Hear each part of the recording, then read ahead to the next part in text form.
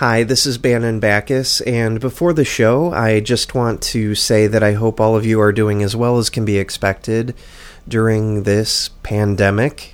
Something I never thought I'd say outside of a sketch. Hopefully things will be back to normal sooner rather than later. And in the meantime, I hope that the show keeps bringing a smile to your face, even if nobody else knows it's there because of social distancing. So I wish you all the best. Enjoy the show. And as always, thanks so much for listening. Welcome to The Gone Show, the show where my guests and I explore anything and anyone that is now gone or might as well be.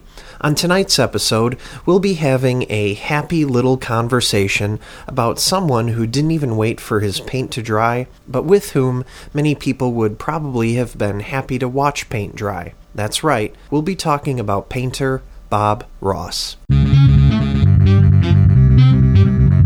The Gone Show. And now, joining the world and beyond from The Gone Show studio in the American Midwest, the host of The Gone Show, Bannon Backus. Good evening, and thank you for joining us for The Gone Show. I'm joined tonight by Jay Stewart, who is a brain in a jar. Good evening. And next, it's my pleasure to introduce a being of brilliance. Brilliance not only of luminosity, but also of intelligence. A being of cosmic energy, and... John, do you really want me to read this? How dare you interrupt my introduction to ask such a ridiculous question? Yeah, how dare I? So as some listeners have most likely already assumed, John was very jealous of an introduction made by a Dr. Arturo Bellerophon, who called in during the recording of our last episode, and tonight I came into the studio to find this typed introduction sitting on my chair. I don't understand your shilly-shallying. My shilly-shallying. You know, Dr. Bellerophon introduced himself. He didn't ask me to make a production out of it. I don't understand your shilly-shallying. I am only doing this once. Stop shilly-shallying.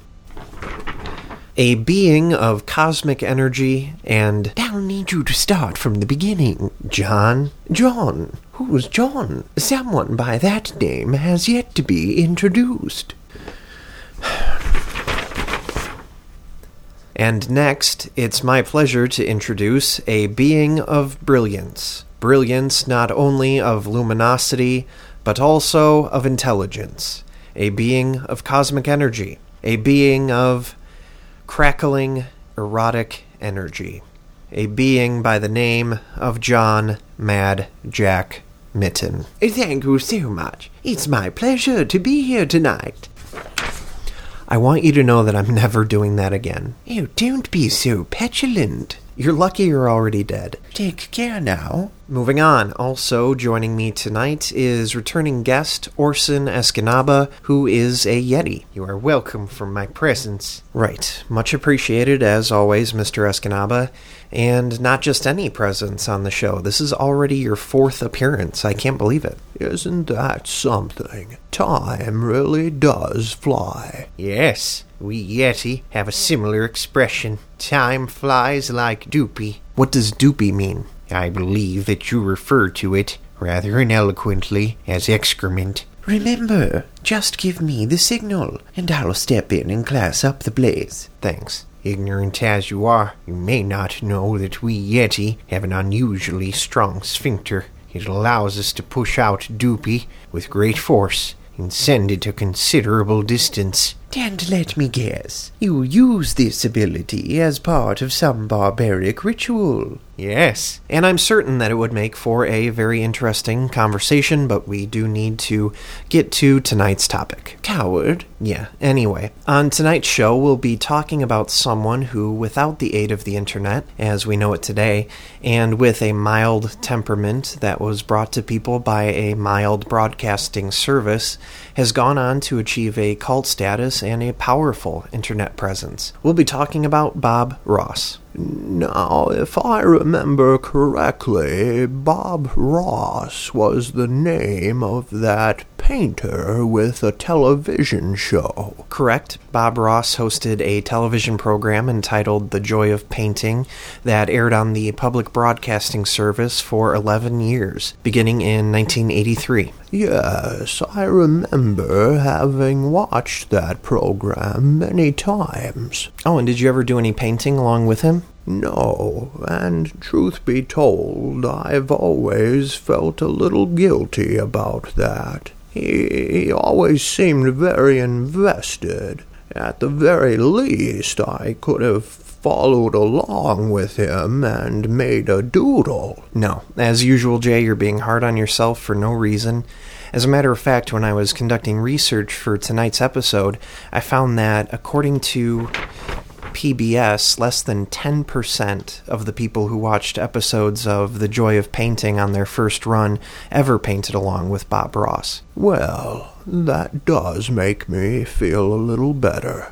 Thank you. I admit to having popped my clogs before television was invented, but I thought that it was supposed to be exciting. You might understand that people tuned into this show to watch a man paint. That's right. The Joy of Painting was an instructional program that featured Bob Ross walking viewers through the painting of what were usually landscapes. Well, that sounds more thrilling than having sex with your clothes off. What? Of this I can assure you, the traditional style of painting practiced by the Yeti is far more exhilarating. So the Yeti have a traditional painting style? I didn't know that. And I am becoming more and more impressed by the depths of your ignorance. Well, I'm glad that I could impress you. Instead of the undisciplined variety of colors accepted by the human artist, the Yeti limit themselves to just one color, red. Well, that explains why it seems your kind always sees red. And what is that supposed to mean? It's just an idiom. Idiom? I thought that the word for him was idiot. Well, do my senses deceive me? Are you joining forces with that fuzzy marshmallow to mock me? There has not been a greater betrayer since Judas. Calm down, John. I'll explain the confusion later, Mr. Escanaba. Please continue. As I was saying before, I was disrespectfully interrupted by this idiom. Do for the love of the Queen's English. The Yeti paint only in red, and this color comes not from plastic tubes like those that I have seen in your uncivilized culture. No, we Yeti harvest our pigment from the very clay beneath our feet. I mean no offense by this, Mr. Escanaba, but I was under the impression that you were going to tell us that the paint you use is simply blood. Outrageous, absurd. I feel as though I am surrounded completely by idioms. Why would you think the Yeti paint only in blood? In all honesty, I was thinking the same thing. Well, that thought never crossed my mind. What do I look like? An idiom? Painting exclusively with blood would be ridiculous, which is why, to create our paint, the Yeti take the clay we gather and add it to the blood of our enemies. Now everything makes perfect sense. And each painting made with the help of a slain enemy must be completed before the steam has stopped rising from the open wounds of that enemy. The most experienced of artists will hang their paintings above the warm bodies of their victims to more quickly dry the paint. I imagine you don't run across many critics of your work. Well, at this point, an appropriate segue totally escapes me. But we are overdue for a break, so I'll just say we'll be right back. Mommy, ketchup is coming out of that man's hands. Oh no, my stigmata are manifesting again, and I'm supposed to present on the Johnson financials this morning. Sound familiar? For centuries, sufferers of stigmata have had few, if any, options for relief. Until now, introducing Stigma. Stigma is the world's first over-the-counter medication designed specifically to not only treat stigmata, but help to prevent future flare-ups. Stigma is all natural and made from a proprietary formula that includes holy water, powdered bramble, olive juice, and other ingredients. Great job presenting the Johnson financials. The company owes you a debt of gratitude. Don't thank me, thank Stigma. Stigma. Say ta-ta to stigmata. Feet, horses, steam, gasoline, batteries. How we make our way down the road has come a long way, and now it's time to go further. Introducing a new kind of company that offers a new kind of car. Introducing Mushroom Motors, the world's only manufacturer of nuclear-powered automobiles. From the economical isotope sedan to the sporty two-door Neutron, each Mushroom Motors automobile is driven by a proprietary thorium-fueled nuclear reactor guaranteed to last for 100 years between tune-ups. Fossil fuels can go the way of the dinosaurs, and the battery is dead. Experience the future of the automobile by visiting your nearest Mushroom Motors dealer today. Mushroom Motors, the nuclear option.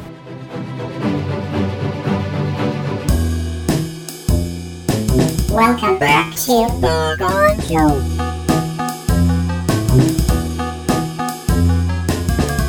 Like the sight of a Yeti blood painting being dried over rapidly cooling flesh, The Gone Show returns once again to the forefront of your mind. Now, that's a segue. Thank you. And of course, helping me to paint our own kind of pictures this evening are Jay Stewart, John Mitten, and Orson Escanaba. And believe it or not, we've been discussing Bob Ross. Forgive me for being a ninny, but I still don't understand how this Bob Ross became so popular by simply allowing people to watch him paint pictures for 11 bloody years.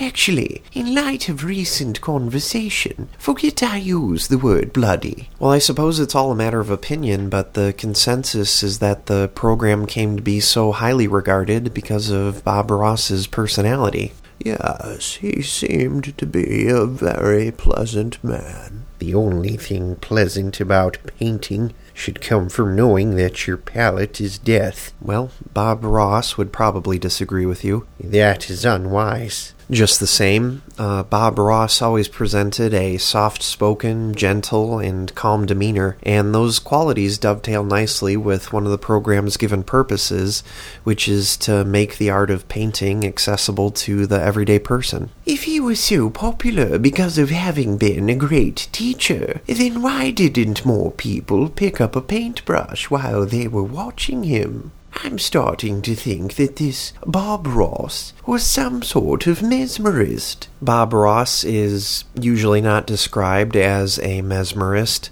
but I did find that the program The Joy of Painting is often associated with an experience termed Autonomous Sensory Meridian Response, or ASMR.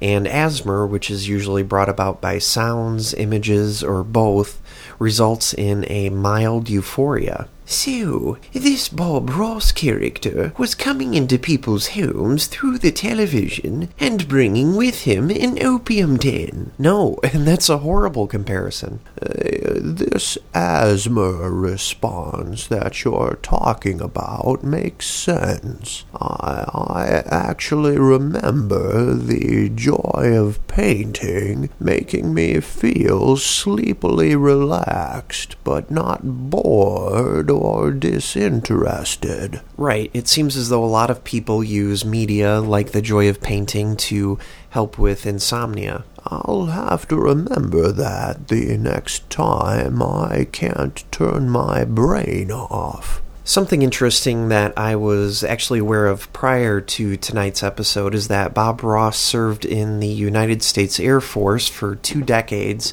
and reached the rank of Master Sergeant. And in an interview, he said that his military position compelled him to yell and scream at people, and that after leaving the service, he never wanted to raise his voice again, which seems to have resulted in the soft-spoken demeanor he's usually associated with. He should never have left military service. It is deeply regrettable when warriors lose their voices. Well, in the words of President Theodore Roosevelt, speak softly and carry a big stick. If he were a yeti, he would have said, speak loudly and carry a tree trunk. Subtlety, thy name is Yeti. Alright, I think we've been flippant enough in talking about a man who probably deserves more respect, so I'll go ahead and ask for everyone's final thoughts on the inimitable Bob Ross.